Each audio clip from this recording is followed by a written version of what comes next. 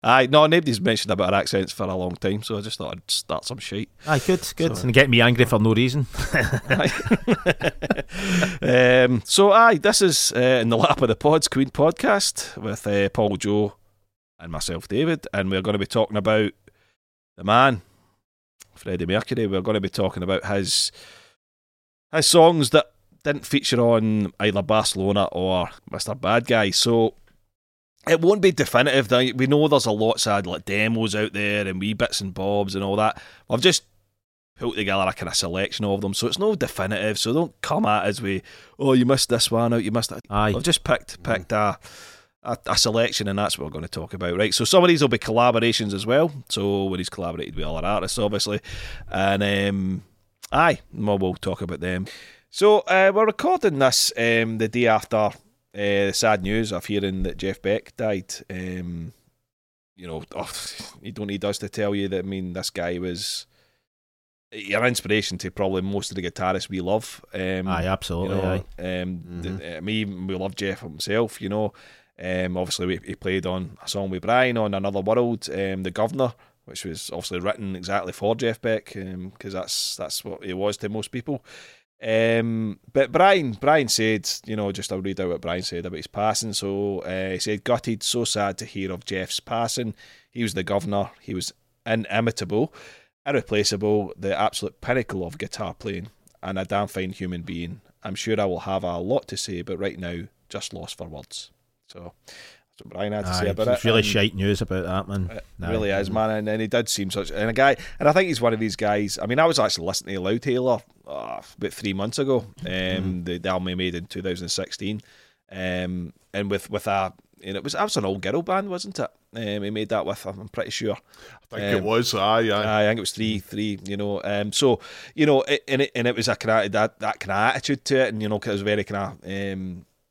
The album was called Loud Taylor, so it's very kind of almost that kind of protesty kind of type of sound to it and stuff. But that's the thing about him. He didn't stay still. He just he reinvented himself every time.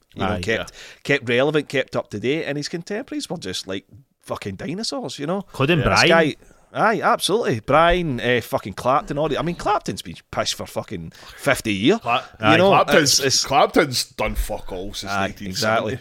I meant to actually check before I came on the one when they're playing. They're both and Beck. I can't remember what they're playing, but they're doing a trade off. Secret Policeman's Ball. Secret Policeman's Ball. Further on down the road, it's called. Further on down the road, right? That's it. Aye. And Beck's got the Telecaster, and he's fucking shredded little fucking Clapton's pissed, and he's like looking at him as if.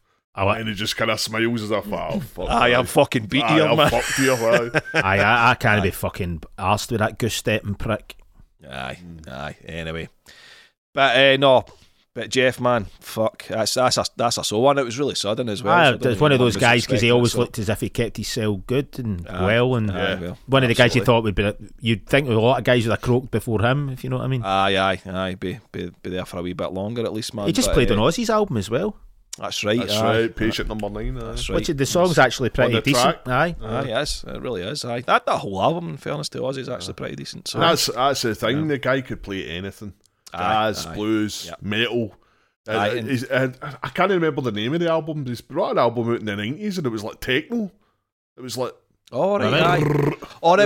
You're thinking of the one. Is that not the one that's You Had It Coming? Was it that one? And it's got the two hands in the front of the cover. And it was kind of, wasn't quite techno, but it was kind of like industrial type. Industrial, more industrial type sounds. Aye. That's probably the one I'm thinking.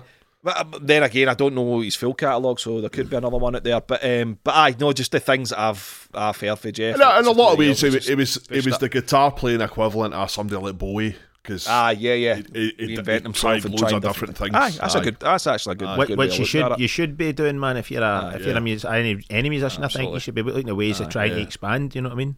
Definitely. Yeah. And he's playing on. I mean, the Roger Waters album. I'm used to death. He plays guitar on. Plays guitar on that, and I love that album. I love the guitar playing on it. And it's just. But yeah, man. Shite news, but totally, man. But yeah, and then we'll let you hear the wee bit from Magic Ears in case you've not heard it before. When Jeff is actually talking about Brian May. He's the governor, you know. He's the best pop type oriented guitar player there is, really. You know, I mean, everybody loves to play his licks, you know. Like they should be playing mine, you know. But there's quite a lot of shout outs actually we need to do, because we obviously did the Christmas one, but with Andrew and Michael, but we didn't do any shout outs on that one. And the last podcast went out in November, so holy shit. So so we've got quite a few people to shout out. So I'm going to do that now. Let's get my notes up here. Lots of people to say thank you to. So first is Dave Matthews. So Dave Matthews gave us he bought a mug and gave us a donation on top of it. And what he said is, I've been meaning to support you guys for a while. I've been an avid listener from the very beginning, and you're my essential listening on my long drive to work. I've been a Queen fan all my life, and it's great to listen to guys who share my passion for the band, but aren't afraid to put the boot in where it's deserved. There's a trend there. And yes, I agree, the Invisible Man is fucking awful. I like this guy. Yep. Keep up the great work, David, Paul, and Mr. Joe. Cheers. Cheers, Dave. Much appreciated, mate. Cheers, Dave. Thanks, Dave. The next one is Tim Robinson. So Tim Robinson gave us a donation there. So thanks, David, Paul, and Joe. Had plenty of laughs from the podcast, offering a small contribution. So thanks, Tim. Cheers, Tim. Thanks, Tim. Good name, Tim. Yeah, aye. I hope maybe he is a Tim. Maybe, aye. Here's hoping. And from Australia, we have Gareth Durant, who gave a donation, but he didn't leave a note. So, but anyway, so thanks for that, Gareth. Cheers, Gareth. Cheers, Gareth. Appreciated. And we've got a good friend, Stuart Charlesworth. So he's given us another donation. And he said, Merry Christmas, lads. Still the best Queen pod out there. Oh, that was really nice of him, man. Nice. And Lilia gave us a donation. I think it was October, maybe November or something, but she's given us another big donation again. And she said, thank you for the great Queen content and the many laughs. Looking forward to more of your pods in 2023. Happy New Year. Happy New Year to you as well, and thank you very much. Thank you. Really nice. Aye. That was cool. So nice folk out there. Much for donating. Aye. Absolutely. We think you're all fucking mental for donating to us, but I'm just impressed that they know what the fuck we're saying in Australia. Then again, aye, that's true. Aye. Even in England. But they just pretend that they don't know what we're saying. They know fucking fine well what we're saying. You fucking ken what we're saying. You fucking know. Aye, this whole start, but it's just been fucking. Aye, we've got to remember we haven't really done this for a while, so we're catching up here. We're rusty as fuck.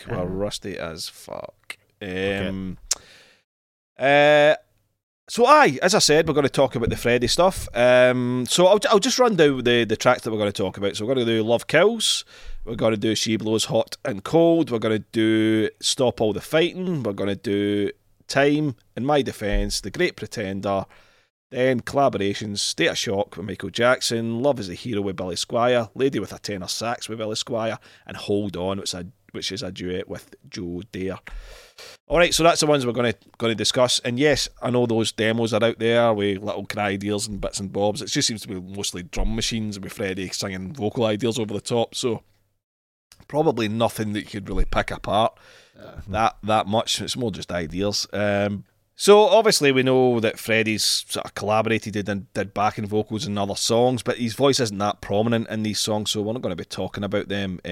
For example, Eddie Howe's song, The Man from Manhattan, which I'm quite glad personally not to talk about that song because I really don't like it. I don't think I've heard it, man. I think Freddie produced it, did some backing vocals on. I think maybe Brian's on it as well. I can't remember, but yeah, it's just check out if you want to hear it. But I personally don't like it. He also sang backing vocals on Ian Hunter's song "You Nearly Did Me In." which is on his All American Alien Boy album. So cool, man. Again, backing vocals, these are all cool. I mean, check them out by all means, but we're just not going to be discussing these things. And the one thing that was a surprise to me was Singing Sepultura, Arise. That was exactly it. No, it was Beneath the Remains, mate. Right, of course, aye. But he sang backing vocals on Never Let Her Slip Away, that Andrew Gold song.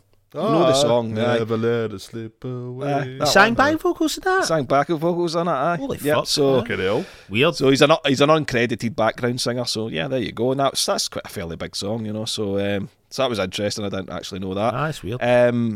There is another collaboration with Billy Squier, Emotions in Motion, and he sang backing vocals on that, but again, the voice isn't that prominent on it, so we're just going to leave that one. I think Roger played drums in that one as well, didn't he? Is that Roger backing vocals as well on that one? Right, on that one as well. Right, okay.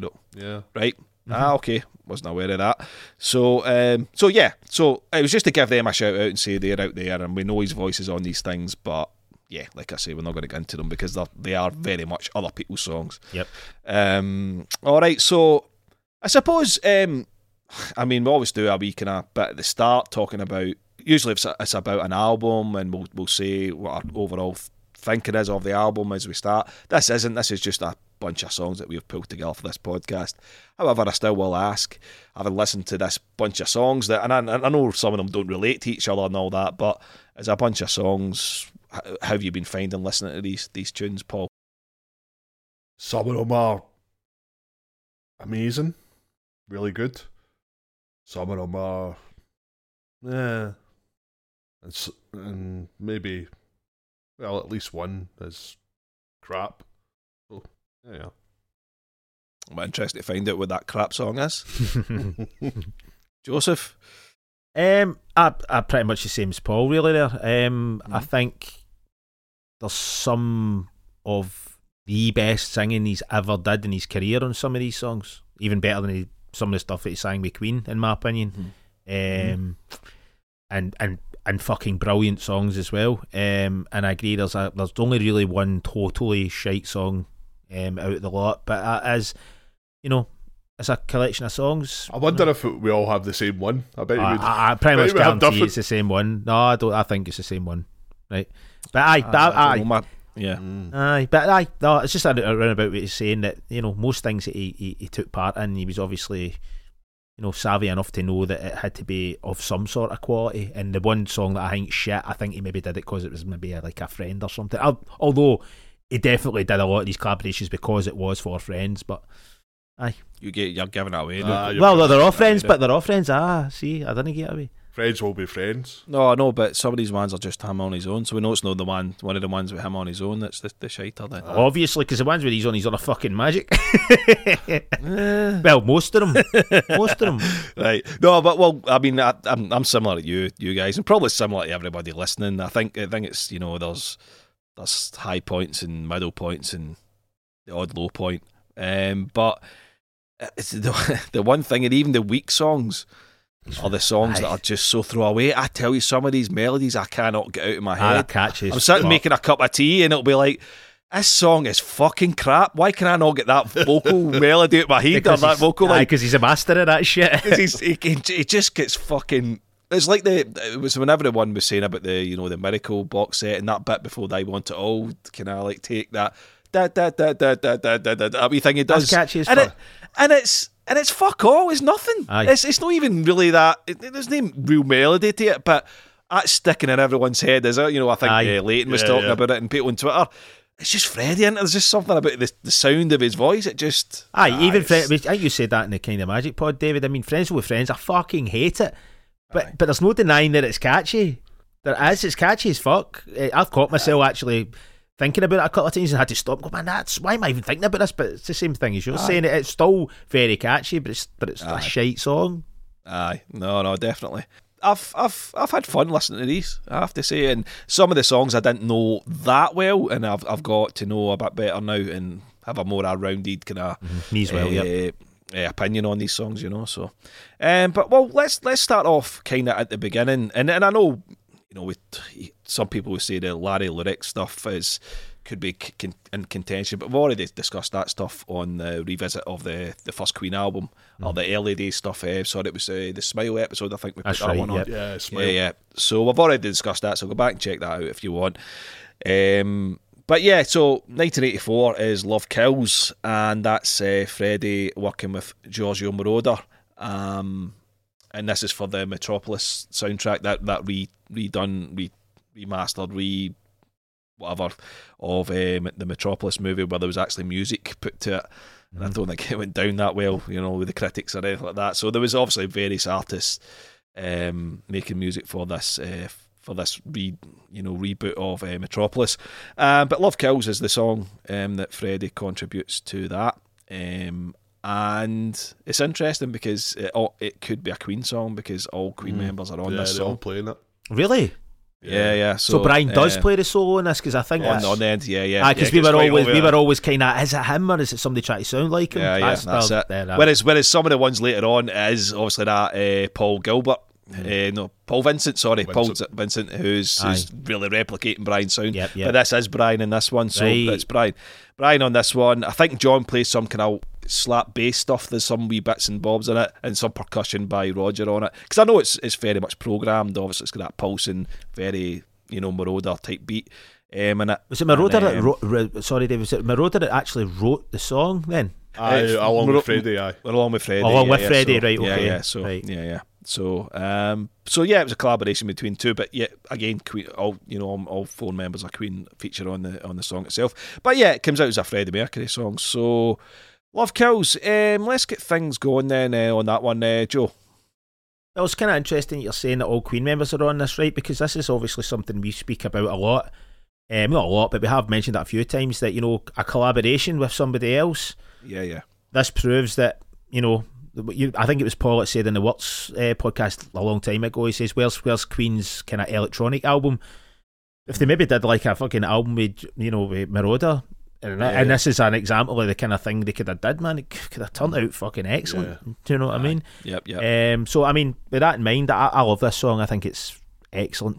The production still stands up today. I mean, I think so. Yeah. It still sounds. I've got a really good surround system, and I put my phone through it and stuff like that. It's got a lot of weight, and it was fucking kicking my ass when I put it on. Man, I was like, fuck it. I mean, it was thumping, and all the synths don't sound dated. From a production point of view, it's still. I mean, in fact, on the comments on the YouTube video that I was watching, one of the first comments was somebody saying, this could be released today and it wouldn't sound dated, and I've got to agree at 100%.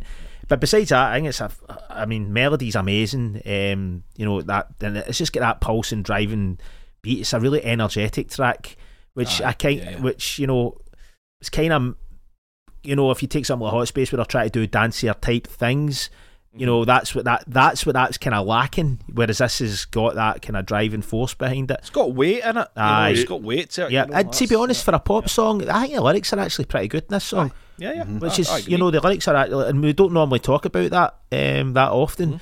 But I noticed the lyrics were really, really cool. But what else was I going to say?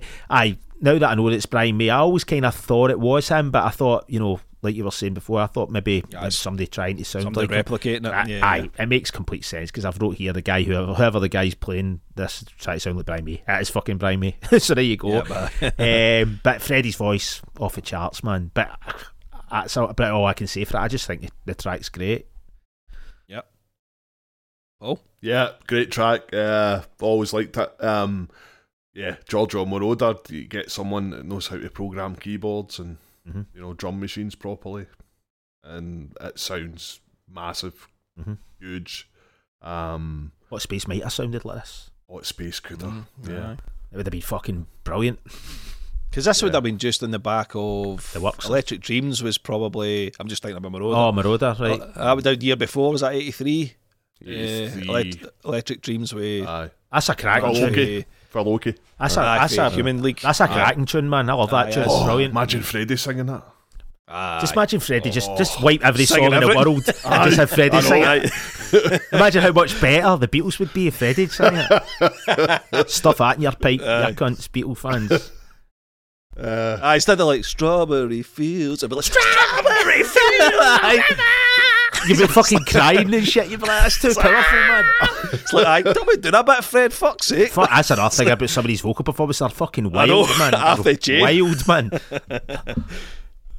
Sorry, Paul, fucked you up there, mate. What were you saying? So Giorgio Moroder, he knows how to get people on dance floors moving, and you make it heavy, but not like sonically guitars and all that. Sonically heavy, a big low end kind of thing, which is sadly lacking on the dance tracks on Hot Space, for instance. But even Mr. Bad Guy, when you think about Freddie solo, I mean we're relating this to Queen. But you got to remember, we're talking about Freddie Mercury here, so let's relate it to Freddie Mercury's solo stuff, Which came a year later. Even though Queen are playing on it, but No, I know what you're saying. I mean, I get it, but so I know what you mean, but we can relate it to the band as a whole because they're all there. So no, I don't. All right, yeah, I won't. That's my rules. You can't. David's fucking spoken, man. But fuck it. It's a great song, great vocal performance. It just tears right into it, and I think he knows that he's onto a winner here because it just pummels away in the background that Marauder kind of thing that he's got. Brilliant song. Yeah. It's Joe was talking about the sound of it, certainly the programming in it, the beat and all that. It sounds 80s, but it sound if somebody says it was 1984, you go, aye, okay, I get that, but it still sounds fresh at the same time. Aye, totally. Do you know what kind of reminds me of that? And they're two totally different songs, but like Blue Monday. Ah, right, okay. The kind of low end and stuff like that. It still sounds amazing, even though it was 80s, but it still sounds fresh and kind of, it just sounds. I mean, I think a lot of these things they're starting to sound more up to date because people are starting to use kind of more analogue stuff and more 80s sounds these days. Now again, it's kind of come back a wee bit in the last like 10 years or whatever. Yep. But yeah, I thought about Blue Monday again. Another example of like really cool programming when they got the sounds right. Yep. And again, this just proves that it could be done. I mean, because there's a lot of there's these arguments that the sounds were shite in the 80s and they weren't. It was the choice of sounds that were poor. It was the artists choosing the wrong sounds and choosing and Freddie and Queen, choosing these poor sounds. What you're saying as well, David. Sorry, I didn't mean to interrupt you, but obviously the obvious thing to say here is like they're coming for the rock world. His world is this. It's dance, electronic music. Marauder. It's that whole thing where a lot of rock bands started arsing about with kind of keyboards and the kind of 80s, especially the 70s guys, and none of them got it right for the most part because they're coming for a totally different world completely. Do you know what I mean? Definitely. Electric Dreams was 84. I just checked her. 84. Oh, same year then. All right. And that sounds fucking great as well. All that song. Aye. Yeah. I mean, the guitar from Brian, I think it's really measured as well. It's really kind of, he doesn't overplay on it. He sticks to the kind of vocal melody a wee bit and then does a few wee bits. But it's a really nice, really nice sound because I think an overbearing guitar solo in that song. If they'd put some sort of rock solo or something, would have murdered it. Kind of reminds me of the solo in Radio Gaga in a way, for the same reasons. Just very subtle. Just follows along. That's a good point, actually. That's a good. It's almost like another synth line. Yep. I think this is Freddie's best solo song for me. Right now, in this moment in time, Love Kills for me is, and it probably has been for a long time. I think it is his best. I would go with that as well. To be fair, that's just me. I mean, we could talk about maybe there's one or two others that you guys. For me, it's probably a tie between this and something else. Is it on this? It's on this list. Aye, obviously. Cool. We'll wait in anticipation. But did you check it? I know, obviously, like when we were getting this episode together, I said try and seek out the originals. Don't be listening to remixes and all that. But did you listen to the Loaded Weapon version or the heavy version of this? I've heard that a bunch of times. It's still cool. It's really cool. With the kind of heavy guitars and all that. It's just done all of that. It's had different versions. Not as good as the original. Love don't give no indication. Love just won't stand still. Love kills, drills you through your heart. Love kills, scars you from the start. It's just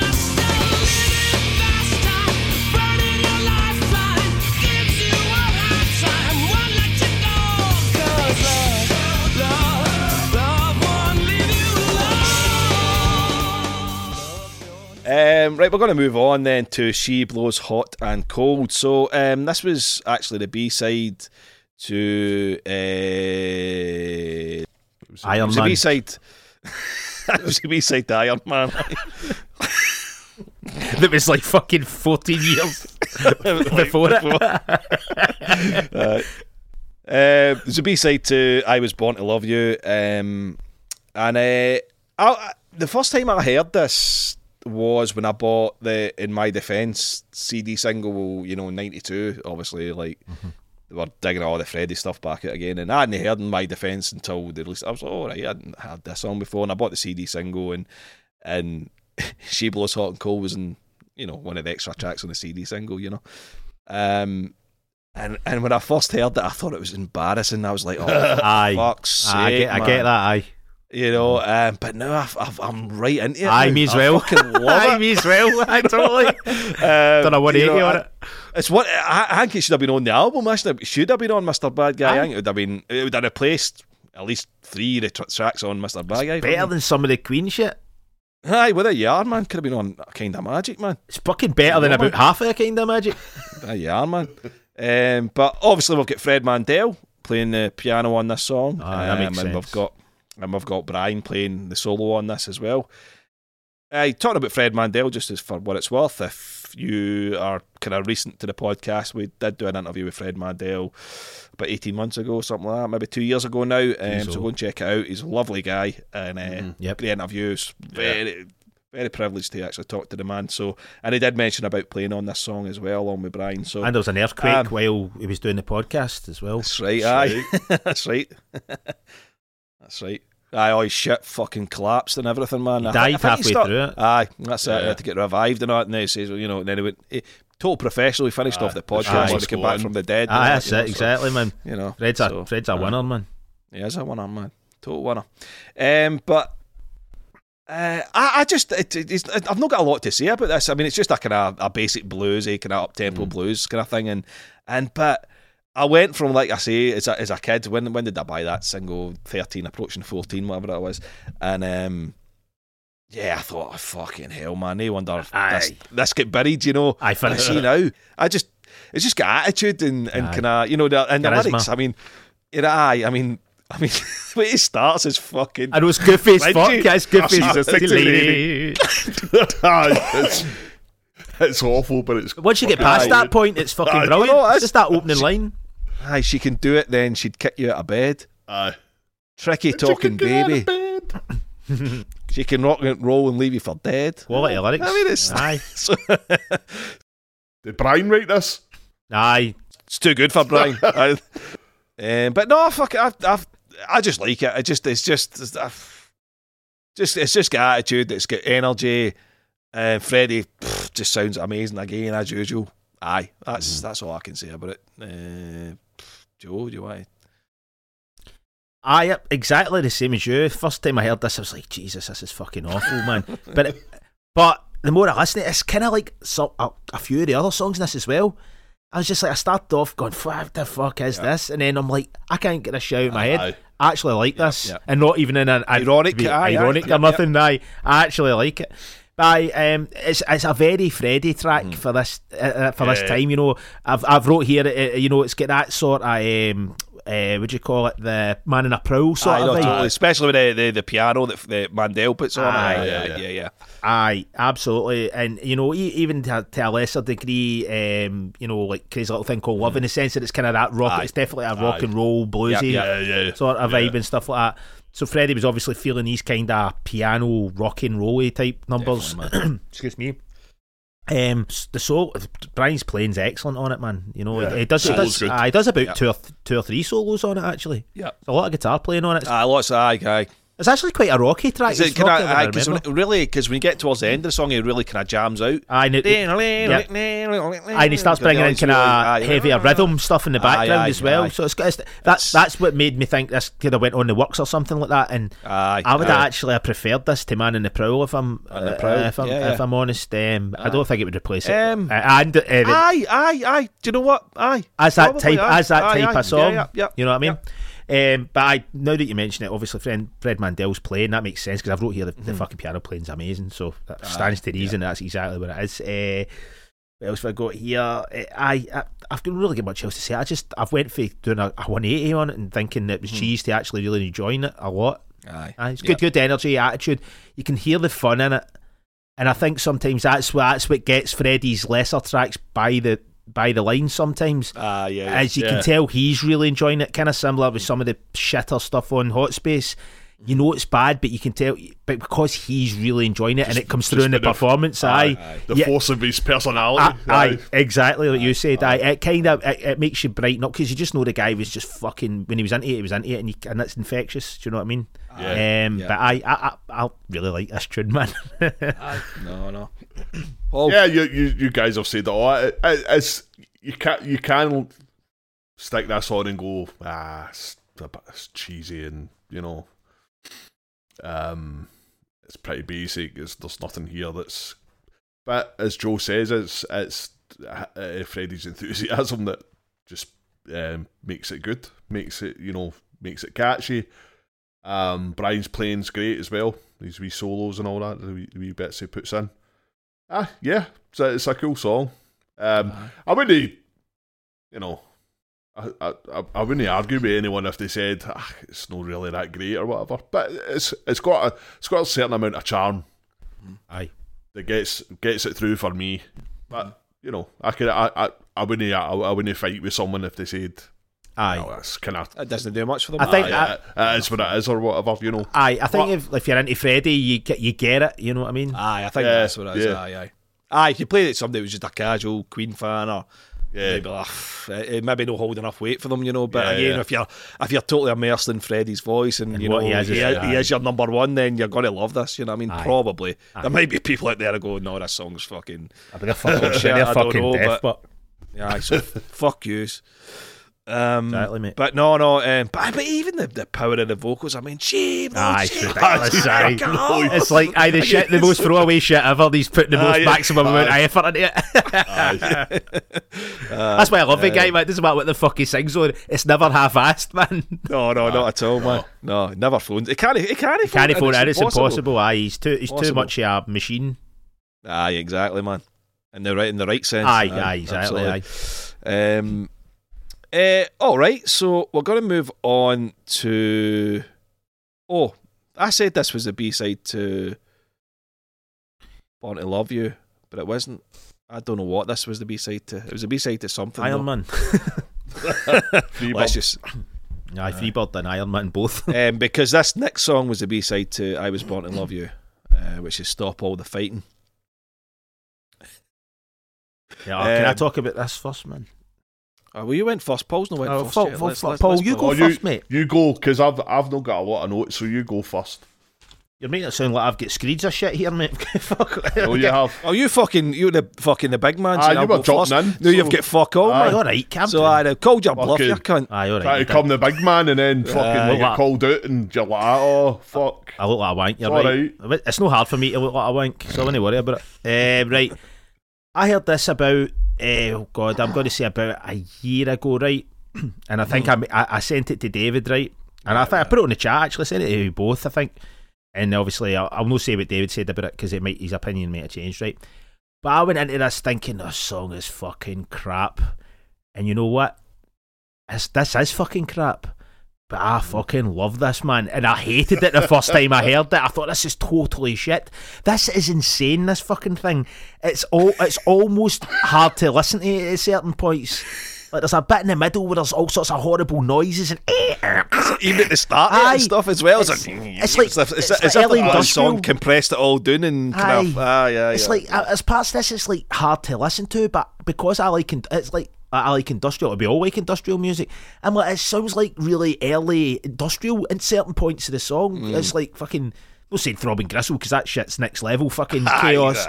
But there's points in this where it's just, I mean, it's not catchy, like musically. Obviously, what Fred puts over it is what it is. I love that wee sound, like do. It's brilliant, man. But it almost sounds sinister. I've wrote that here.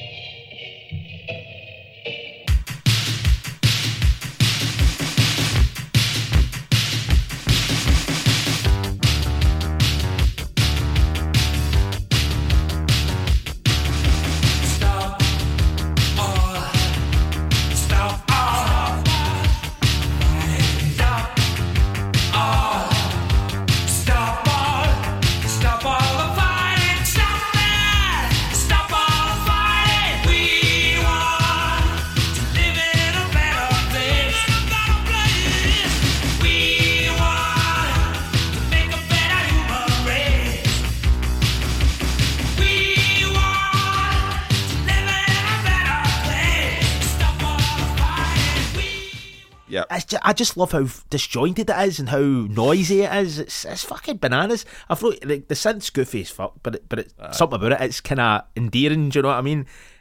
But it's like that bit. I think it's like, and it's either halfway through the track where it just goes into this weird, all these crazy noises all overlapping and stuff like that. And I'm just thinking. Man, Freddie just went fucking balls to the wall with this number, man. It's insane. But you know what? I fucking really like this. It's carnage.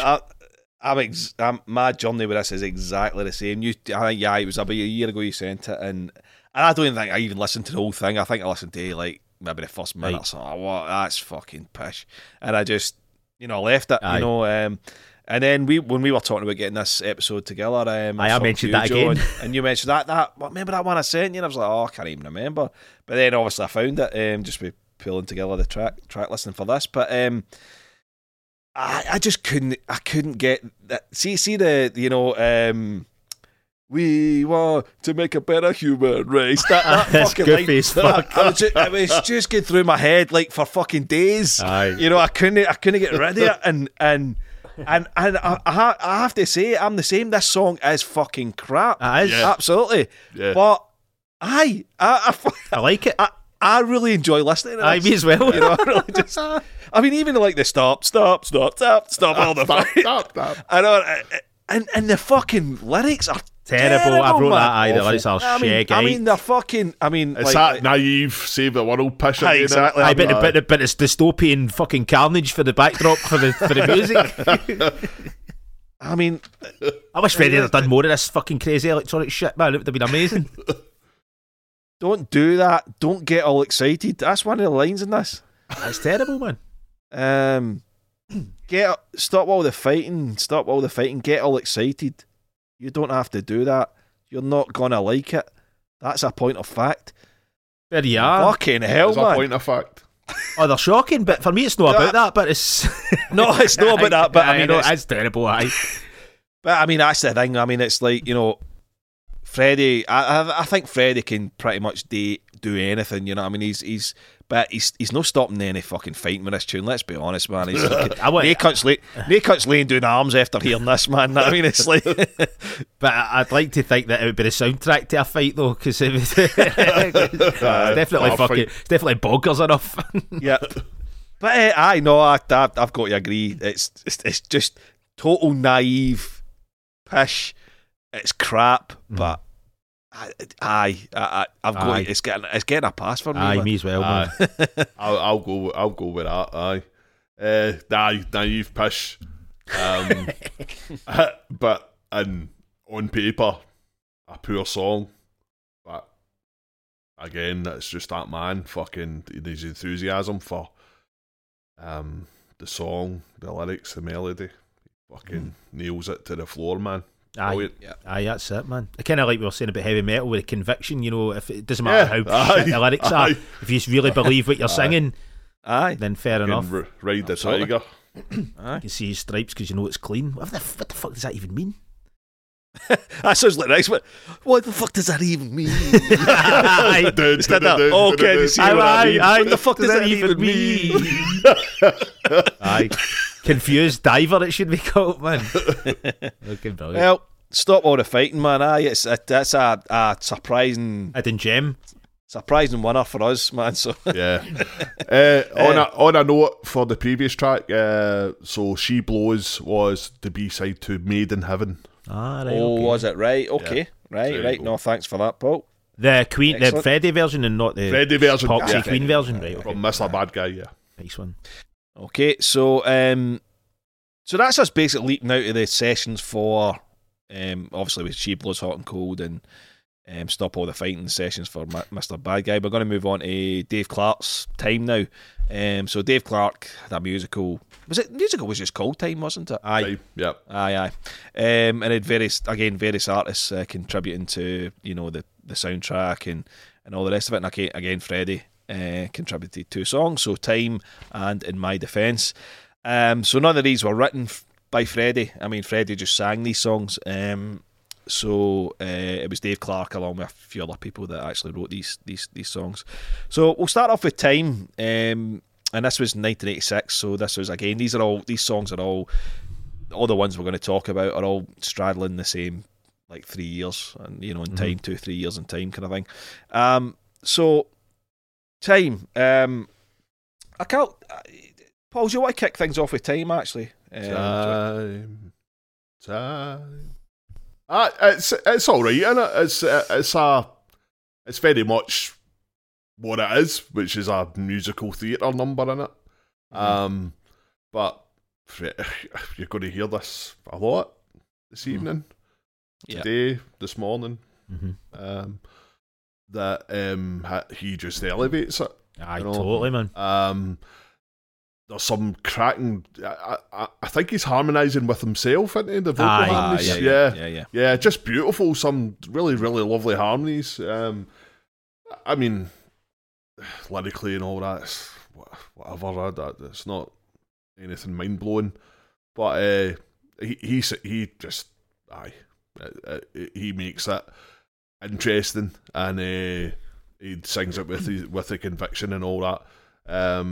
Have you seen the video for it? Aye. Get the white shirt on and stuff. Yeah, I know the people at the end and all that. All the stage school and all that, skids, stage school kids at the end. Stage school skids. Fucking all these wee skids in the background. Aye, it's just so cheesy and it's just friends will be friends vibes. Aye. Although it doesn't annoy me. It doesn't annoy me half as much as no, half as much. Video or song. This song doesn't annoy me at all, man. No, it doesn't annoy me. No. It's not mind-blowingly amazing, but it's not a bad song either. It's all right. That's what it is.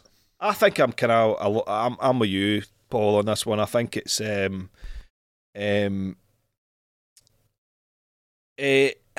piano's lovely. The piano, the piano riff at the start is beautiful. It's really, really nice. It's excellent. It's one of my favourite things. Freddie's voice is as you'd expect, powerful. It's just it kind of elevates a pretty mediocre song. But I've actually put down, do I like this song? And I've put down, I'm not really sure if I like it. But I don't dislike it either. I mean, it's no. I don't think it's a bad song or anything. It's kind of. I'm pretty much echoing what you're saying, Paul. There's not really a hook or anything. There's nothing really there. In that way, like a lot of these musical theatre things, they're telling a story. Well, I think when we come on to the next track, you'll hear, there's a big difference, a big shift. Definitely a difference. But it's like exposition. I'm going to tell you what's happening. That type of thing. True. But I mean, it's interesting. I mean, I know, like I say, I know Freddie didn't write this and didn't write in my defence, but I just put down a note here as well. It's just, it seems that at this point in time, Freddie sang two different types of song: a kind of cheesy dance song and a big piano ballad. That was the only two songs that he ever sang in this period in time. And is that a criticism? I don't know. It's just an observation, But it's it's just as I was listening to time, I was like, it's kind of, we're getting a lot of this, and then. Then that'll be next, and that kind of stuff. But anyway, it's just more an observation. But yeah, I don't really have much more. But again, I would reiterate the piano is really, really, especially at the start and the outro as well. It's just really nice. Probably the best thing about it, other than Freddie sings on it, So, sorry, Joe, you want to pick up things here, man? Pretty much same thing as you two guys. I think his vocals are just unbelievably amazing on it, man. So. He's one of these rare, probably the only singer on the planet that I find it hard to judge a lot of things he's on, because I love his voice so much, because it can kind of make, like you were saying, it kind of makes me think, do I like this, or do I just love the sound of his voice? Yeah. So for that, I fucking think his voice is unbelievable on this. So I do like it, but I know if anybody else sang it, I probably wouldn't like it. That makes any sense? No, it does make sense. It makes a lot of sense. But so Freddie's vocals has made this, it would have been a very mediocre, not my style of music at all. It makes me want to listen to it because he sounds fantastic. I mean, it's some of the notes he hits are unbelievable and ridiculous, and the emotion in it as well. I mean, That's one thing that he always has. Do you know what I mean? It's always raw. It's pure raw emotion, whether it's cheese or not cheese. It is. He's always going to bring that. Do you know what I mean? Because that's what the guy was all about. And I like the fact that it's just got the piano as well, so it's pretty sparse. So it really is just a showcase for his voice. So did you? Okay, I will need to check what versions we've all listened to then. So. Did you listen to the version where the drums come in at the end? No, I don't think so. No, I just watched the official video. The official video I watched. Right. Well, you have watched the most recent one then. Oh bollocks! I thought that was it. I thought that would have been the original. So what's happened is that it's the usual. It's the usual way. Queen. Freddie stuff, Queen stuff, and so what they've done is they've taken the song Time. They've stripped the original, apart from the piano. And I think there's a few differences in Freddie's vocal takes or whatever, and called it Time Waits for No One, and said, here's this unearthed gem, what the fuck's that all about, So man? that came out about 5 years ago or something. I thought because it was original video, I thought that was the original track. So there's another one, if you even on the Queen official channel, I think they put up like 10, 15 years ago, 12 years ago, whatever, and that's the original song, the original one. So it goes into this big like do time, the drums come in and all that, and it's like and the big choir comes in and all that. But anyway, it's the same. It's the same vibe. It's the same song, but again, this is the point of what I was saying about there's so many different versions of these bloody songs half the time. One you listen to. So again, I thought because it said official video, I thought this will be. I thought this will be the version. That's what I thought too. Again, I think that's the thing. It's just it's just like let's just replace this with the one that we want you to listen to. Rather than actually What's wrong with the Freddie? Anyway, but in fairness to the official Freddie channel, official Queen channel, the original is on there, right enough. But anyway, not listen. The songs are fundamentally the same. But it doesn't do a lot for me ultimately at the end of the day. So but it's not bad. It's not bad by any means. But we move on to In My Defence. As I said, I suppose when I was talking about She Blows Not Cold, I bought this when the first time I heard it was after Freddie died. In '92 when they released this, and I loved it at the time, and I love it still. I think it's a great song. But rather than me saying any more, I'll let you guys jump in. Joe, do you want to jump in here? This is. Well, I was saying to you, I'll just say because obviously we're talking about it. Thought it might have been your favourite. I could only listen to this once because I was fucking crying when I was listening to it, and that's like it came out of nowhere, man. I was like sitting with my paper, like I was writing the notes for all the other songs, quite the thing, and I just fucking started crying, man. I was like, what the fuck is going on, man? This is fucking. I mean. The guy might as well be for another fucking planet the way he sings in this fucking thing. I mean, it's ridiculous, man. Aye. Nobody can sing. How do you say this? Because obviously people say, Mariah Carey can hit this. Fuck, I don't give a fuck about what notes you can hit. It's about the emotion you convey and what you're singing. Nobody touches this guy, man. And this song's an absolute masterclass in that, man. Do you know what I mean? If I was teaching vocals and how to attach your voice to your heart, so to speak, I would use something like this. Like it rivals a lot of Queen stuff in the 80s, man. Easily, man. Absolutely. It's totally, man. It's so powerful. You know what I mean? Unbelievable. I love it, man. What else? The solo is very, very Brian May again. Do you know what I mean? That's your man, Paul Vincent. Paul Vincent. So I think obviously Freddie's just loved Brian's guitar, obviously, because he's trying to, he's trying to get guys to copy him on his solo tracks and shit. Yep. But it's beautiful, and the outro is fucking gorgeous, man. Where he just starts doing all the kind of all that, and it's just a big ball of fucking emotion. This song, I love it, man. It's fucking perfect song, man. Aye, no, it's beautiful. It is. Oh. Yeah, you don't like it, do you? That's what it is. No, I fucking love this.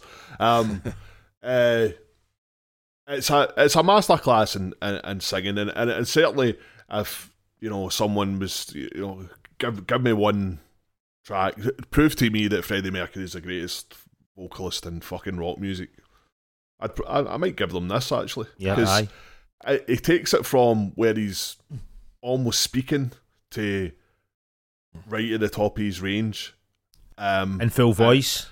in full voice, but it's not that fucking caterwauling Mariah Carey fucking, Aye. you know, pish. She's getting it tight tonight, man, Mariah. She's fucking shite though, man. Whitney Houston, I know, she's another one.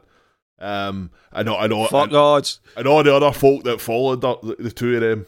All of these. Oh, these are picking on the women then, aye. Obviously. Shite, aye. Aye. Michael Bolton. Aye, he is shite. His hair's cool, but his skullet's cool. Aye.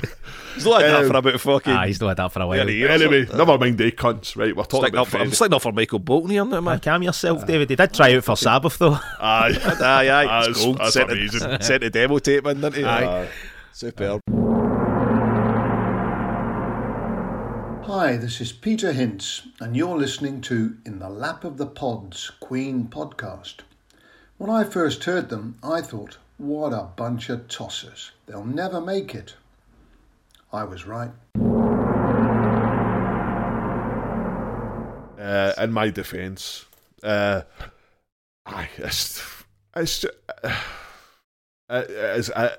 made Joe cry today or whenever it was. It's made me cry in the past, certainly. It's made loads of people cry, I would imagine.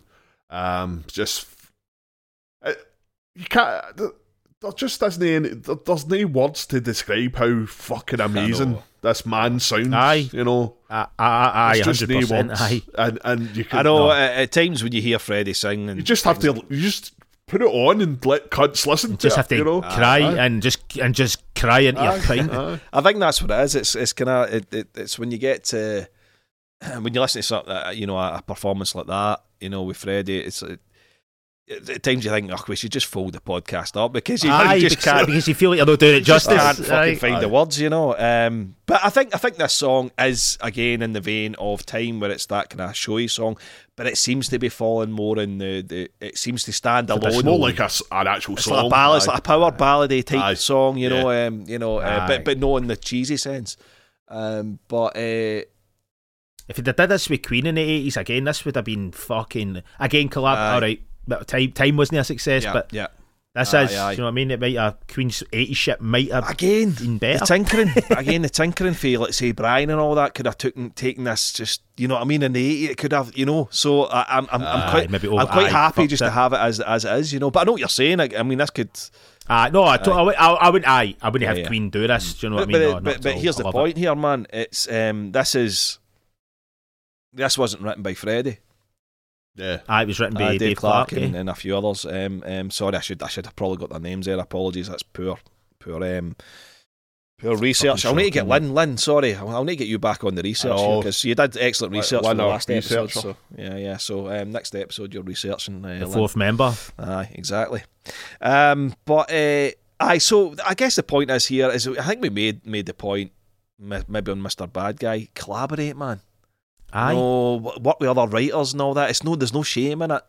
I'm not saying you have these days where there's 30 fucking people writing a Beyonce song or something. I don't mean that. I mean just pick a few people you trust and know them well and know their music. And there's no shame singing a song because in my defence is better than probably the majority of Mr. Bad Guy. It's better than everything. For my part, not all. I'm just trying, just from memory. I've not listened to it in a while, so I don't want to commit. But it's So, but anyway, that aside, it was written by Dave Clark, David Soames, and Jeff Daniels. Right, Jeff Daniels. Jeff Daniels, Striper, Striper at a Scum. Fucking. Oh no, you're thinking of Phil Daniels. Phil Daniels. I got this new fucking soul for you, Fred. You just keep your fucking mouth closed, Fred. Oh, gold, man. Okay, you ain't no daddy. Aye. Brilliant, man. Eddie's a fucking daddy. Oh, yeah, it's a fucking daddy, aye. Oh man, gold. No, Jeff Daniels, Jeff fucking Daniels. Dumb and Dumber and fucking Dumb and Dumber, aye. Fucking we managed to get Scum into our fucking Queen podcast, man. But just obviously on a more sensible live. yeah, could. Now you were talking about the whole, collaborating and stuff. I mean, Aerosmith did it and it worked. You know what I mean? Like Permanent Vacation and Pump, they worked with folk. And Desmond Child and that. Desmond Child. All right, Desmond Child's a bit of a sack, but I mean, but it worked in the songs that they collaborated. Great. Aye. I think that's what it is. I think ultimately for me, especially when you hear, I mean, I'm talking about these demos. It maybe seems unfair to bring up these demos when they're really just bits and bobs put down with Freddie. I mean, he never developed most of them, if not all of them. Mm-hmm. But you know, it's just as much as Freddie was a fucking genius. I think it just at this point probably, you know, he's a multi-millionaire at this point, and just getting somebody else fresh in that's got that drive just to really make him realise his potential, get him going again, and you know that. But I think it was just that. Is it arrogance? Maybe it is. I don't know. Where he just thought, no, I'm just going to do it all, and you know, I'll just get me and Mac and you know, what's his face, David Richards, Mike Moran or something, or you know, and we'll just do it ourselves, you know, and. I don't know. I just wish he'd have branched out and got more people involved, you know. And I mean, don't get me wrong, Mr. Bad Guy. There's quite a raft of musicians on it. Don't get me wrong. I mean, I don't want to be maybe not writers though. But that's it. I think in terms of composition, I just wish he would have, you know, just had enough. I don't know what to say, sense, but you know, maybe he could put his ego aside. Maybe just say, you know what? Because I think obviously, I mean, I don't know the story with time. I don't know if. David already written these and just went, Freddie, I need you to sing these, or you know, Dave Clark wrote them with Freddie in mind. I'm not sure if anybody knows you know, the story behind that. Certainly let us know on Twitter, and we'll maybe read it out in the next episode. But anyway, I'm kind of waffling here, but yeah, just back to it in my defence, just stunning. And obviously piggybacking on similar you're talking to about obviously Freddie and that period in Queen. I was thinking about this the other day, and I actually meant to mention it to you two guys, right? See if you take from Hot Space to say A Kind of Magic, right? Those albums, right? Mm-hmm. Think of all the big songs that come off of those albums. None of them are Freddie's. All right, Freddie had a hand in them, but they're not Freddie's songs. Like I Want to Break Free was John's, Radio Gaga was Roger's, right? Under Pressure was, well, they say it was everybody's, but it started as Roger's, right? Then Brian May, you know, A Kind of Magic's, Brian May, fuck's sake, A Kind of Magic songs, Roger. Who Wants to Live Forever's Brian. So Freddie wasn't really firing and all when it came to the hits in the 80s for Queen. It was the other guys that were kind of. I suppose you're right, but I suppose, I mean, just for balance, I suppose people could argue, but you know, Freddie pretty much rewrote Radio Gaga for Roger. No, I mean, I know that. I do know that. I know you know that, but I think just for balance to say that it's important to mention he was involved probably in a lot of these songs, and even A Kind of I would say he actually ruined A Kind of Magic. To be honest, but you know, I agree. But I'll probably say that a million times, but you know, I was just saying, if you actually look at the hits that came off those records, they weren't directly his songs. Do you know what I mean? Like that's a fair observation, I think. Ties in with maybe, you know, working with other folk like you were saying might have worked in his favour a little bit more. Oh, definitely. Because I mean, you get to Barcelona as we talk about, you know, he is collaborating. You know, he's collaborating. You know, with Montserrat, and you know, he's working with Mike Moran, and you know, and that seemed to work. You know, that collaboration seemed to. So anyway, just a thought. But we move on, and then we go to The Great Pretender, which is a cover version of a song by a band that I've forgotten their name. The Platters.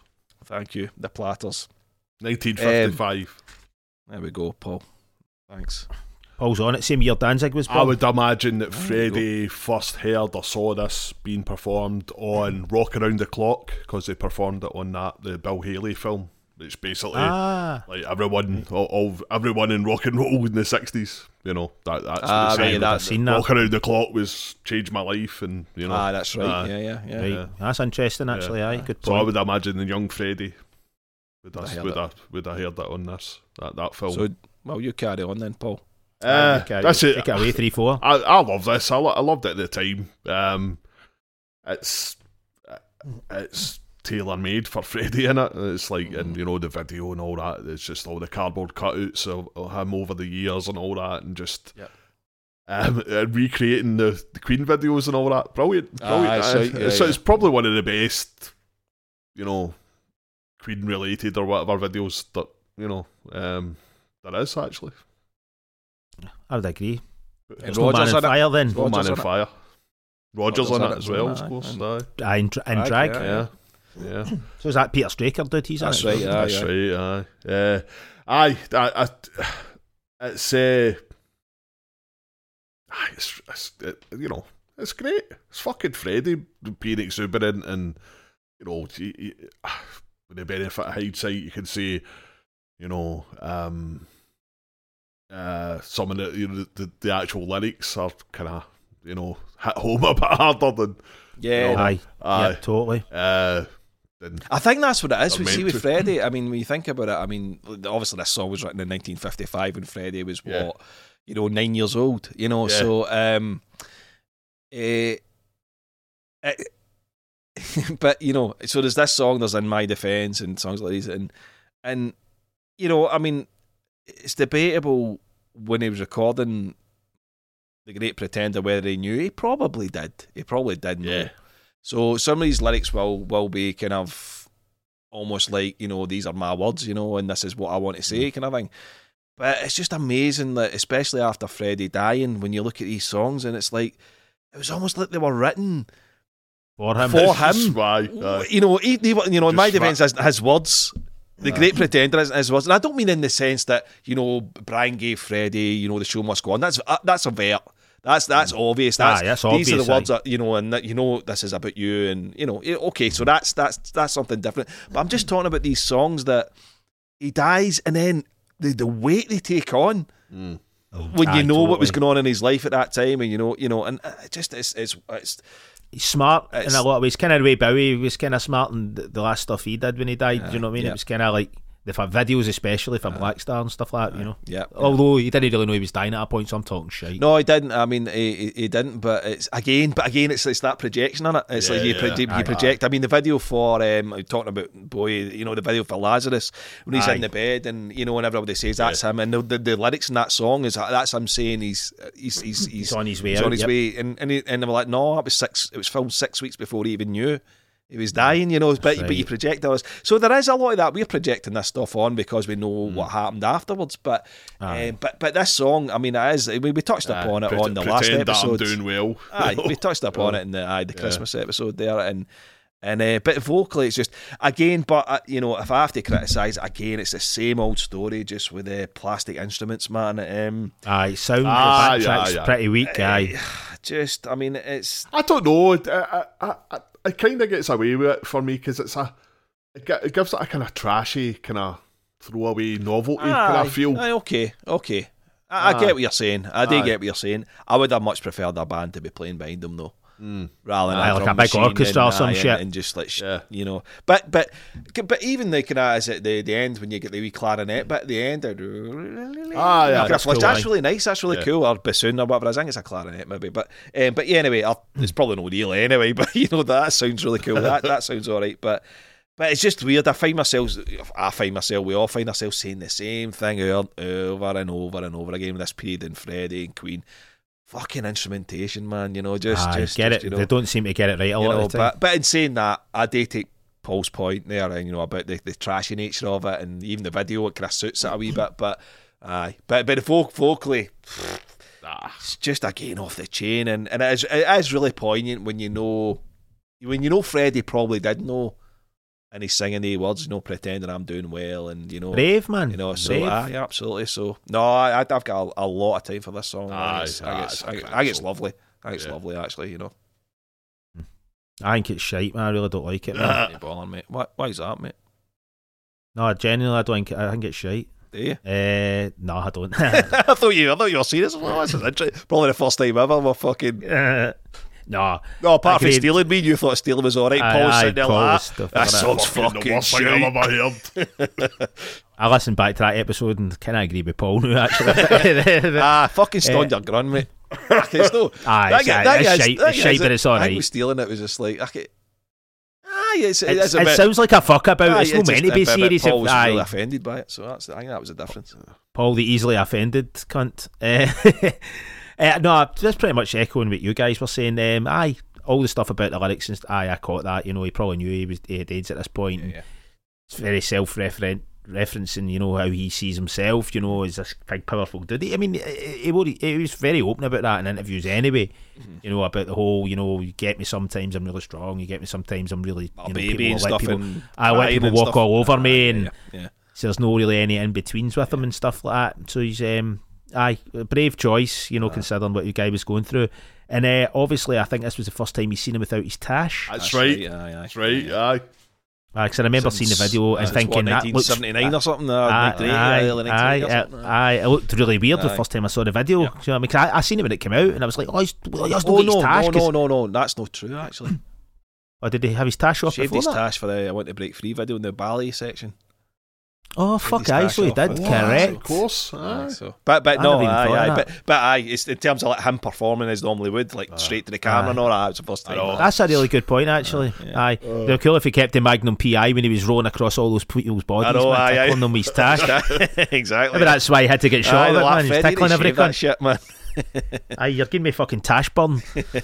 What you wearing in the video, Fred? I think a double-breasted pink suit.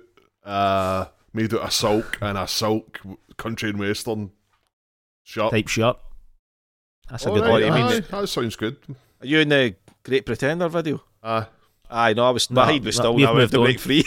I was like, I don't remember wearing any of that shit. What's both ways? Tash burns, tash burn. Exactly, that's true. But no, his suit does appear in the Want to Break Free because it comes in with a Hoover. See? Correct. It does. Aye, you're right. Or there's a crossover. His suit on comes in with a Hoover. That's right, with the pink number on. Aye, but the other thing, talking about the tash. This is important. This is that's a Radio Gaga, isn't it? No, this is proper. Welcome to the Tashcast. Aye, this is proper like gold podcasting here. I'm getting my videos fucked up here, man. You know, right? So going back to the Great Pretender video. But you're talking about your cutouts, but it's interesting because he's wearing the pink suit and he's got a tash in the cutouts. That's right. Oh, so he has. So he is. Aye. Oh, fucking hell. So maybe he's not got a tash in the, you know, he's actually performing live in the video. Aye. Maybe he shaved it off during the making of that. He went to get the picture taken and went, let's get the fuck with people. Because I think the cover, am I right in saying the cover he's got a tash on with that suit on, but he's got a tash? Has he? Is that wrong? It's been that long Maybe I made that up. But he's definitely got a tash in the cutouts, I'm pretty sure. Aye. So, anyway. Aye, it's tashless. This is we're having a good debate about tash or no tash. That sounds like a TV show, man. Tash or no tash. So it just shows you a tash, and you've got to see guess whose tash it is. Tash for cash. Tash for cash. Guess whose tash? I've stopped talking about this about 10 minutes ago. So we were talking about tashes. This tune's cool. I like it. Aye. No, Great Pretender. It's a winner. Absolutely. So that's pretty much it for the ones that we're going to discuss. Yeah, we know there's these other demos like Holding On and things like that, and go check them out. You know, they're I think they were all released in that big kind of box set, the Freddie Mercury box or something that came out about 20 years ago or whatever it was. These demos are on it and all bits and bobs. But yeah, I mean, we're not going to discuss these things tonight, but we're going to move on to collaborations. So the first one I think we'll talk about is State of Shock. Now, this was recorded with Michael Jackson and it eventually appeared on the Jackson's reunion album, 1985 reunion album, Victory. And it wasn't Freddie that was on it, it was Mick Jagger that replaced Freddie on this one. Because, of course, Freddie and Michael had their wee falling out, you know, over llamas and everything else, you know. So, anyway. So... State of Shock. It's just two guys screaming at each other, isn't it, really? I know. Aye, it's kind of shite if I'm honest, man. It's boring. It's boring as fuck, man. Yeah, isn't it? There's nothing to it. You think so? I think it's boring. I think the riff's brilliant. See the guitar riff? Kind of really dry, funky riff. But that's all that happens all the way through. It's not a finished song. And if you're a fan of Weird Al and you've seen the movie UHF, that is the same fucking song that he uses for the theme tune. That is, ripped off Weird Al, man. No, Weird Al was later on, right enough. That was 1989. Still better, though. That is better. Weird Al does is better. Better than this, So, I kind of, I mean, I'm maybe not, I don't think it's shite, but there's no... I don't think it's offensive, I just think it's just, crap, there's just nothing, there's not enough in it. There's nothing, there's no verses or anything. It's just fucking... and got a big mind! fine. Because they sing so fine. It's just like that. But they sing together as well. They sing in unison. That's what it is. See if they separated it. See if they took a verse each. They wrote a verse and sang in harmony or harmonised. It would be a lot better. So I think it's been an idea, and it just needs expanding. Totally. It's not been fleshed out yet. See, the interesting thing about it, because I checked out the Finnish version, the one with Jagger. There's on the Jackson album, and there's very little difference. It's just the same. Right. Just Jagger and Jackson singing in unison, and so it's weird that because that's what I thought. They've just maybe dicked out a bit. It just sounds like a jam. So after jamming an idea out, and then they'll expand on it, and even the backing track sounds kind of cheap. You know what I mean? When you consider how like polished Jackson's normal stuff is. Do you know what I mean? It sounds like a demo. In fairness, when you hear the finished one, I suppose that's one improvement on it. The backing track does sound. It's a better sound and a bit more produced and all that. I mean, we get this. This is a demo we're essentially talking about here. Totally, man. Totally. But again, a more complete demo. So I thought, and because Jackson's on it, whatever the fuck you think of Jackson, I know what I certainly think of Jackson. But yeah, anyway, just talking about musically, it's interesting, obviously, for that period of time. But obviously, there must be more to life than this. Well, I'm going to talk about that tonight because that obviously appeared on Freddie's album. The Mr. Bad Guy. With just Freddie singing it, and then it reappeared. Brian and Roger took it and did something with it again, and but anyway, fucked it up. Yeah. So, is that pretty much it? I don't think there's too much to say about this, is there? I've got all the same stuff here, man. It sounds like a demo. It sounds unfinished. I think there's maybe a good idea in there somewhere, but it obviously wasn't taken to its logical. I could see conclusion. you doing a cover of this, Joe. Heavy up that riff there, man. Well, me and David have got some stuff in the works, man. So we'll be heavy, and we'll just be doing some shit later. Keep your ears and eyeballs open for that shit. I was going to do some stuff on that, no? So. I was going to do a kazoo solo. I mean, fart into a mic. Go for it, mate. Any little collaboration helps, man. It is what it is, man. Do you know what I mean? That's what it is. Nah, it's not a lot to say, is there? But we're going to move on to Freddie's double collaboration with Billy Squier. So we've got two songs here: "Love Is the Hero" and "Lady with a Tenor Sax." Now I'll start off with "Lady with a Tenor Sax." Now that was the actual Finnish version is actually just Billy Squier singing on just it. Him, yeah. On the actual album. But this is a version with Freddie singing most of it. But it's Billy and Freddie kind of duetting on it, I guess. On this version, but yeah, I thought it would make sense to talk about this. But I can maybe kick things off here. My notes, sorry, 2 seconds. I've got to say I like this a lot. It's that. Do you know what it is? I mean, something popped into my head as I was kind of doing my notes for this.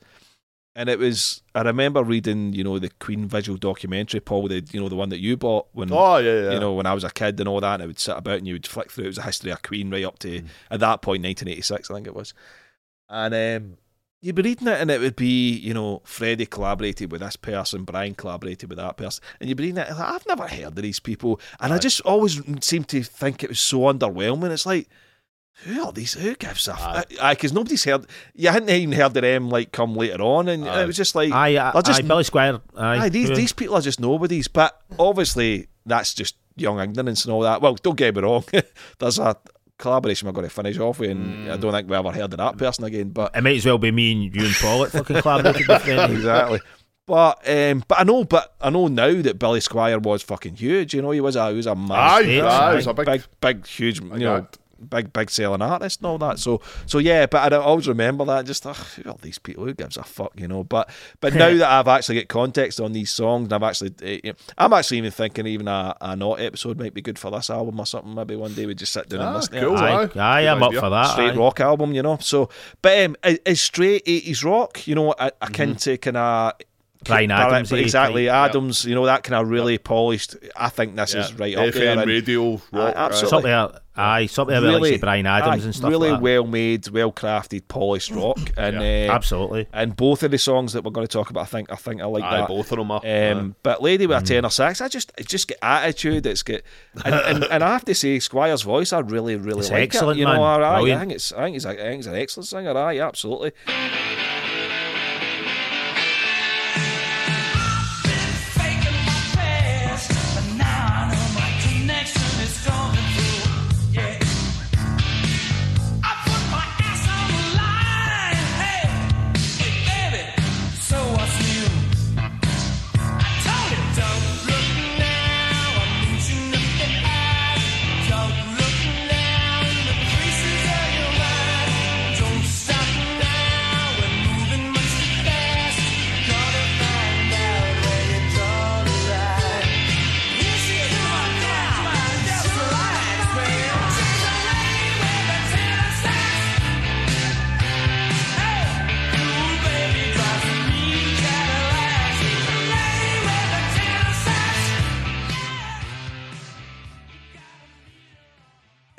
Oddly enough, as much as Freddie sounds amazing on this, my favourite bit, vocally and melodically, is the bit that Squire sings.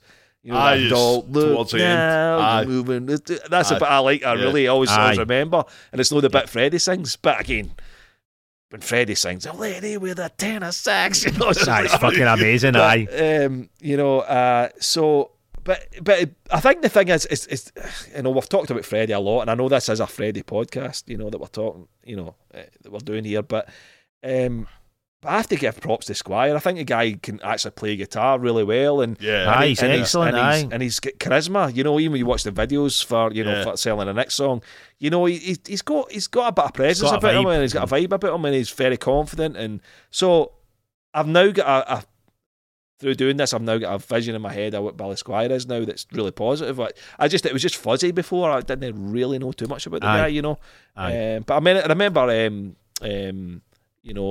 Peter Hinds, when we talking about Billy Squire, was supporting Queen in the Hot Space tour. That's right. And he says Billy Squire was actually selling more records than Queen at that time. You know, successful. Makes sense when you hear the type of music he's doing. Aye, definitely. And he's fucking good at it, man. I think I've got a lot of time for this, and even the Billy Squire version, which I listened to, it's just I'm singing. That's cool as well, you know. But I do prefer the Freddie one because Freddie's on it, and I love. And Freddie makes everything better. Exactly, man. But I've not got much to say. But no, just attitude, brilliant 80s rock. Freddie singing on a rock tune.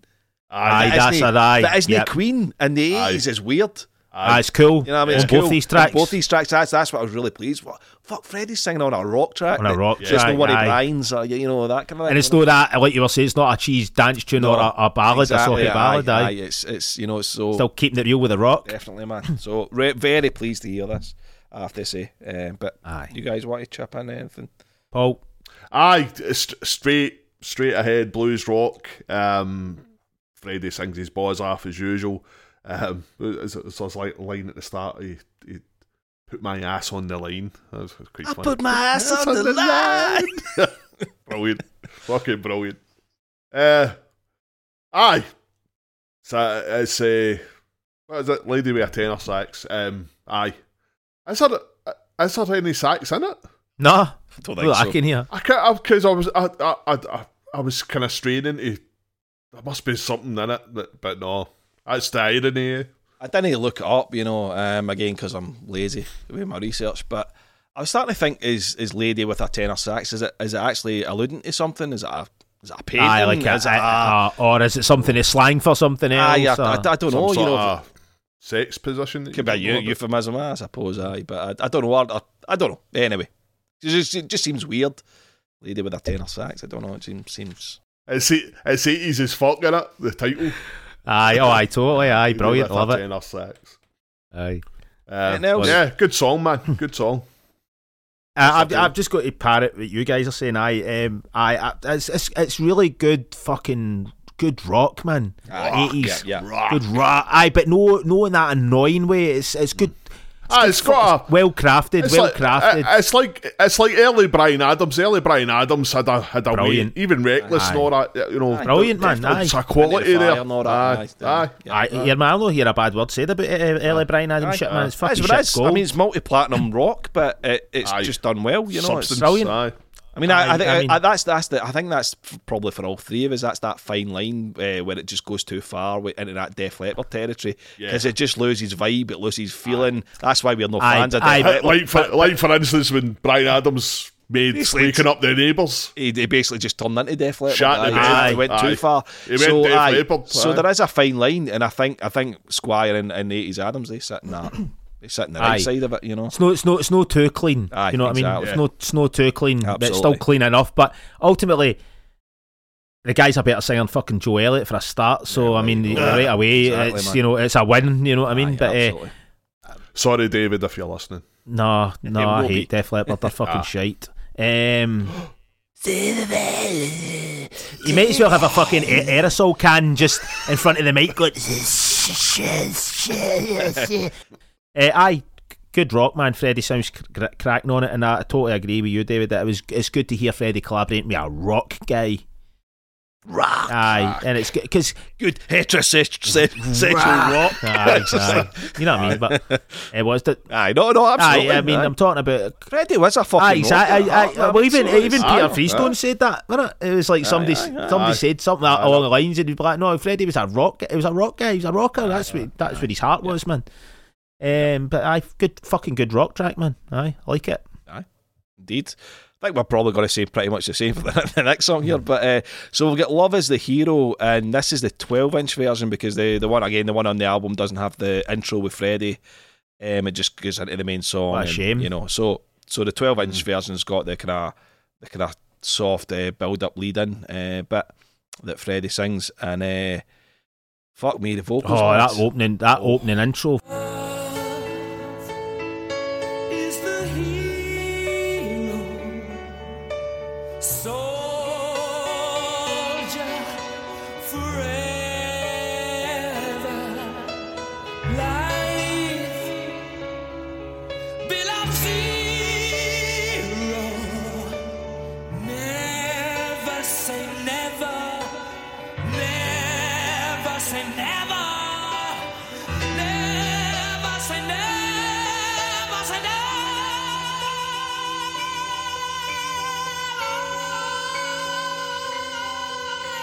King hell, man. See the bit when it goes towards the end. Vibrato. Never say never. I mean, his range is fuck. That's like after the scale. See the very last note. He says, see the vibrato. It's like whoa. It's like fuck. It's like absolutely. It's crazy you should say that because the intro to this, I heard this song for the first time. I think I put it on the chat. I came across it by complete accident. That's right, it was like about a year ago, and I was like, I had fucking goosebumps when that intro came. I was like, and I think that's maybe why it's been taken off the other version, because I think Freddie wrote the start to this because it's totally him. See the piano and all that. It's totally. Oh, I think this one was written by both of them, wasn't it? It was Billy Squire and Freddie. The piano piano melody starts just Freddie. Paul's going to confirm that while we speak then. So but I think they both. But I mean, it fucking blows my mind. And the thing as well, you notice a lot here. See how good the production is in this, and how kind of shady a lot of the production in Queen's 80s stuff is. So you hear Freddie's vocals really, really well produced, better than on the Queen stuff. Yeah, definitely. And it just brings his voice to an even higher higher heights. Do you know what I mean? Because that opening, I mean, we keep going on about the opening, but I love the whole song's an amazing rock song. It's so catchy, man. It is. Paul. They've just got Mr. Squire as the songwriter. Right. Well, the note I've got here for Love Is the Hero, Mercury sang backing vocals on this song, but he does a lot of he does. That's why we're talking about it. Even in the album version. Mercury sings the intro on the 12-inch single, and also co-wrote and co-produced the track. There you go. That's probably. Oh no, sorry. No. That's where I should learn to read the full sentence. What it says is Mercury sings the intro on the 12-inch single, and also co-wrote and co-produced the track "Lady with a Tenor Sax." Right, so he had more to do with that then. Co-produced "Lady with a Tenor Sax," but he didn't do any writing on "Love Is the Hero," which is weird because that opening part sounds like something he would write even on his own. He would write, absolutely. But I mean, even just hearing them in the main song as well, it's great, man. It kicks in. I mean, when he's doing the kind of the back and forth with Billy, man, it is fucking phenomenal. His voice is just, and it just hear that kind of that good. Again, I'm saying the same thing. That good rock kind of 80s rock polish with him singing over it. With him singing over it. It just again, it's. I just wish there was more of it, man. But that's what I love. It's just in your your rotation. You've got all these extra songs again that you've just. Again, the podcast has made us focus in these songs. Whereas if you weren't doing this, you'd be like, okay, I know he collaborated. Like, I'll get round to listening to it one, and then you forget because the focus isn't there on it. And you move on to something else. So again, it's just great. I mean, this is the one thing we always say, doing these podcasts allows us to kind of learn. We're learning as well, learning more about Freddie, more about Queen, more about, the full scope of what the guy did.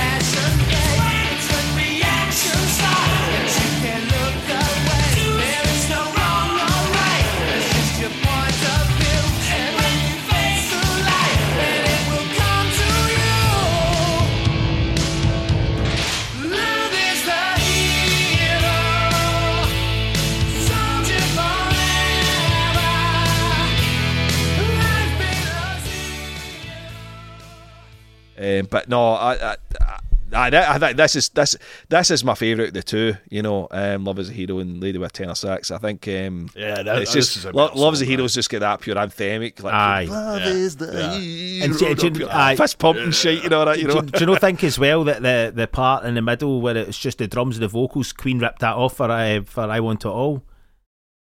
Where he's just singing, it's just the drums, the vocals singing the love is the and it's the drums, it's just the drums. I won't say that it sounds like it, but it's dynamically it's very similar. But then again, you can say he ripped it off. We Will Rock You. So that's it. Aye. But do you know what's interesting? Equally, this is going to sound like I'm contradicting myself here, because what I think's interesting and really cool is, like, you've got these two songs, okay, that Freddie song on. We're talking about how polished it is. It's been polished 80s rock songs and all that.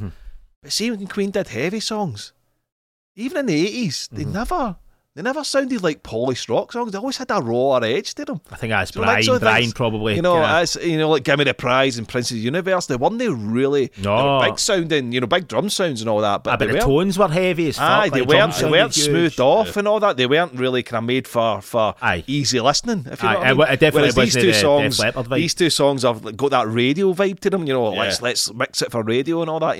Totally. So it's interesting. It's weird. So it's kind of I mean, I like both. That's the thing, So it works well with us, definitely. With this kind of stuff, absolutely. Because a lot of that American radio rock, 80s stuff.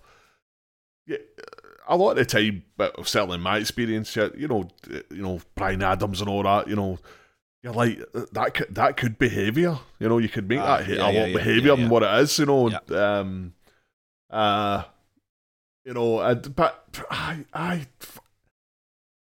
You're right. You put Queen in the heavier stuff, and it must be Brian. You know, but that's the thing. Going, I am not turning the gain down in my fucking. Yeah, but that's the thing. I think that's what it is. I think many people would look in Queen and go, "Oh, the overproduced." And all.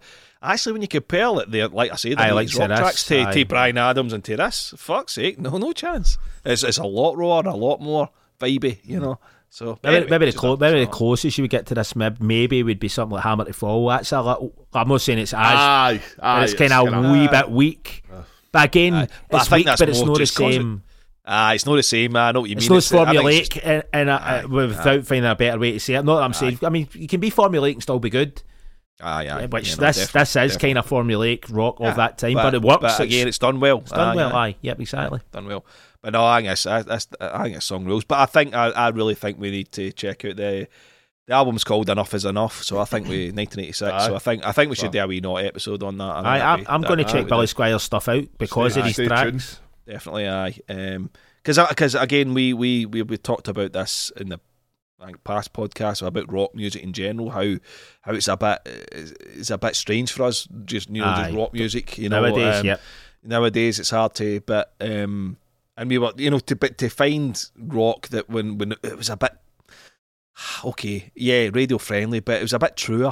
It was true. At that time, it still had the Paul was saying, it still had a link to the blues in it a little bit. Whereas it's lost now. There's the rock music now that has very little blues in it at all. I mean, even the video for this has got all the cliches, man. He's sitting in the window. He's sitting in the window ledge, you know, the guitar and all that. You got a woman with the white dress on and all that. I know. It's balcony. Just a guy. Because I was like, they've ripped off Whitesnake, but this was before Whitesnake. So. That's what it was, because it was 1987. Exactly. They're both ripping off the fucking Flake advert, man. Anyway, no. Great stuff. I really like the two of these tracks. And they're cracking. Ferry, man. But props to Billy. Absolutely. He's got some voice. I've got that here as well. His voice is fucking excellent, especially when he starts to push his voice. It starts to break up and rasp. Yeah. Because he speaks on the Magic Years, doesn't he? Yeah. He's got a wee speaking bit on Magic Years. But again, it was just Billy Squire. When Roger takes his glasses off, he's yours or something. He says. Aye. Is he American? Is he American? Yes, American. He's American. He's the best way to describe Roger, I think, is that if you take off his glasses, he's yours. The last song here. So I think by process of elimination, we're saying this is the worst one then. So best to last. So this is. I think this is 90. Some people say it's 86. Some are saying it's 87. But who gives a fuck? Who cares? But this was. This is Hold On, okay, we're going to talk about, which is a duet with Joe Dare. So Freddie co-wrote this song, I guess with Joe Dare, I'm assuming. And this is from the German soundtrack of The Crack Connection. Now, I tried to find this movie. I was looking it up. Even in IMDb, it's not even listed. But it's called The Crack Connection. So it's not a porno. Fucking porno. It's a porno. No, it's not. There's this guy with a fucking shooter on the cover and all that, you know, and it's like fucking. It looks like a pure 80s, like violent fucking drug king or something, man. Extreme Justice. So anyway, but the song. Who the fuck's Joe Dare? I don't know. She can't sing. No, it's like pure force. Like it's just awful. Bad. It's like Samantha Fox or something. That's who I thought of. I was thinking Samantha Fox would have done a better job. and I know her and Freddie had a thing, you know, at the parties and all that. Yeah. So he should have done a collaboration with Samantha instead of this Joe Dare character. Well, David Quantick, who's started kind of like talking to us a wee bit slightly on Twitter. He mentioned Frank Sidebottom approached Freddie during the Barcelona playback. Is that that cunt with the big paper mache head? Aye. So aye. But we could have made a giant Freddie head. That might have worked. Aye. The video. Anyway, sorry. Carry on, Paul. Hold on.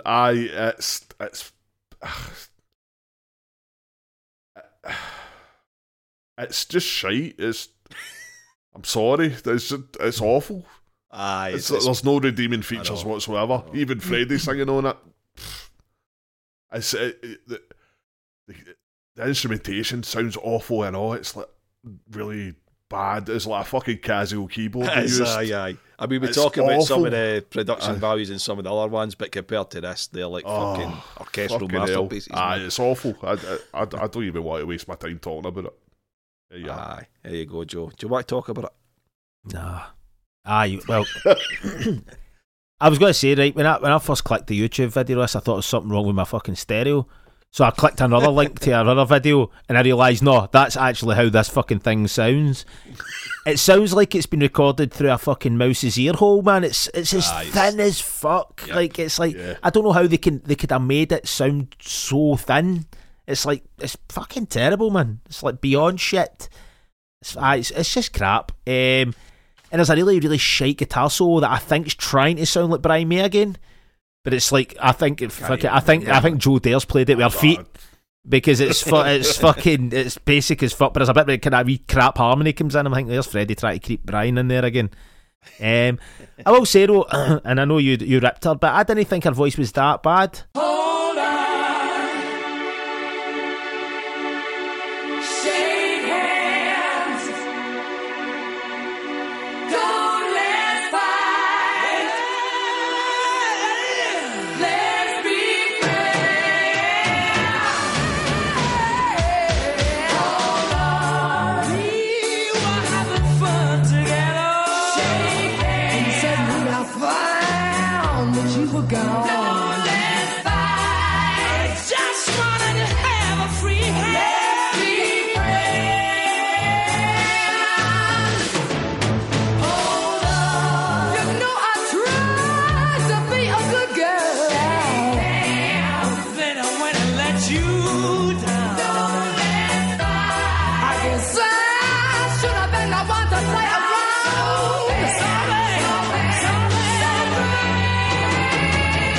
Baby, you're really something. You're really something to me.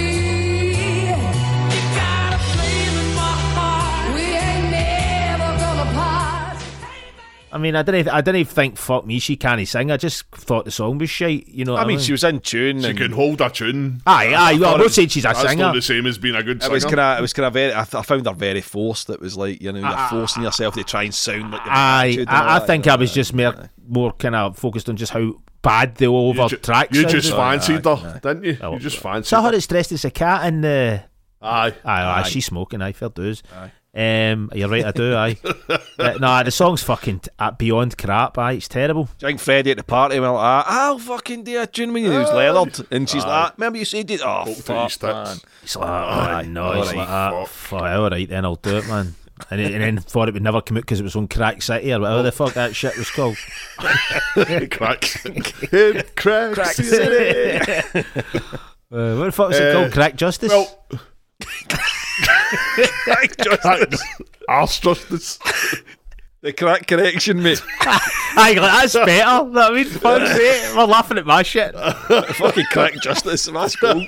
Oh, we need to make that movie. Crack Justice, aye. It's a fucking arse crack that needs revenge. Get Joe Dare to do the fucking soundtrack. I dig her up with her coffin. She's probably fucking dead. I wouldn't imagine so, eh?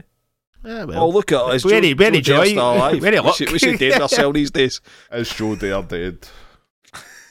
Very luck. And Google say, who the fuck's Joe Dare? I know. Sounds good to say. No matches. It just says no matches. Aye. No other cut on the planet. It's called Joe Dare. Oh, man. But yeah, shite way to end, I say.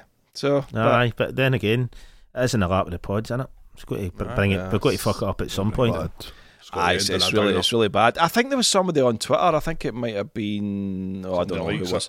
Somebody was saying, when we announced we were going to be recording this week, and they said, the Joe Dare one. It's one of my favourite Freddie collaborations. But man, check yourself before you wreck yourself. You know, we'll give you the right to reply. So if you want to reply to this and we've ripped you up, then give us a wee tweet and we'll read it out in the next episode. All right. So yeah. Aye. So that's it. That's it for Freddie. We should have started with this, man.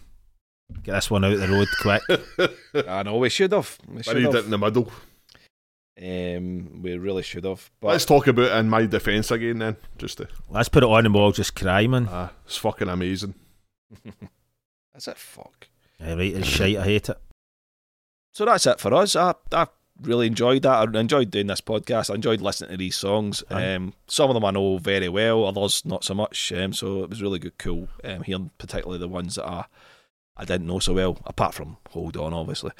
But aye. So no, that was good. If you know, as I said at the start, you know, we're only going to cover everything. But if there's anything that you thought was quite glaring that we've missed, let us know. Let's look, because we'd be interested in hearing it. There might be something else, some other collaboration. You know, we are not fucking experts. You must have known that by now. We're just very passionate fucking fans of Freddie and Queen, but we don't know fucking everything. So if there's something else out there, let us know, and then we can maybe even do a wee mini pod on it or something, you know. So let us know. Thanks for listening, and I guess we'll see you next time. I think probably the next one will be tackling News of the World collector's box. I look forward to that. So I think we're going to get into that, the alternate versions, you know, the BBC sessions, things like that. So we return to News of the World. I'm looking forward to that. So one of their best. Aye, indeed. So stay tuned and take care of yourselves. Goodbye. See you later, man. Bye.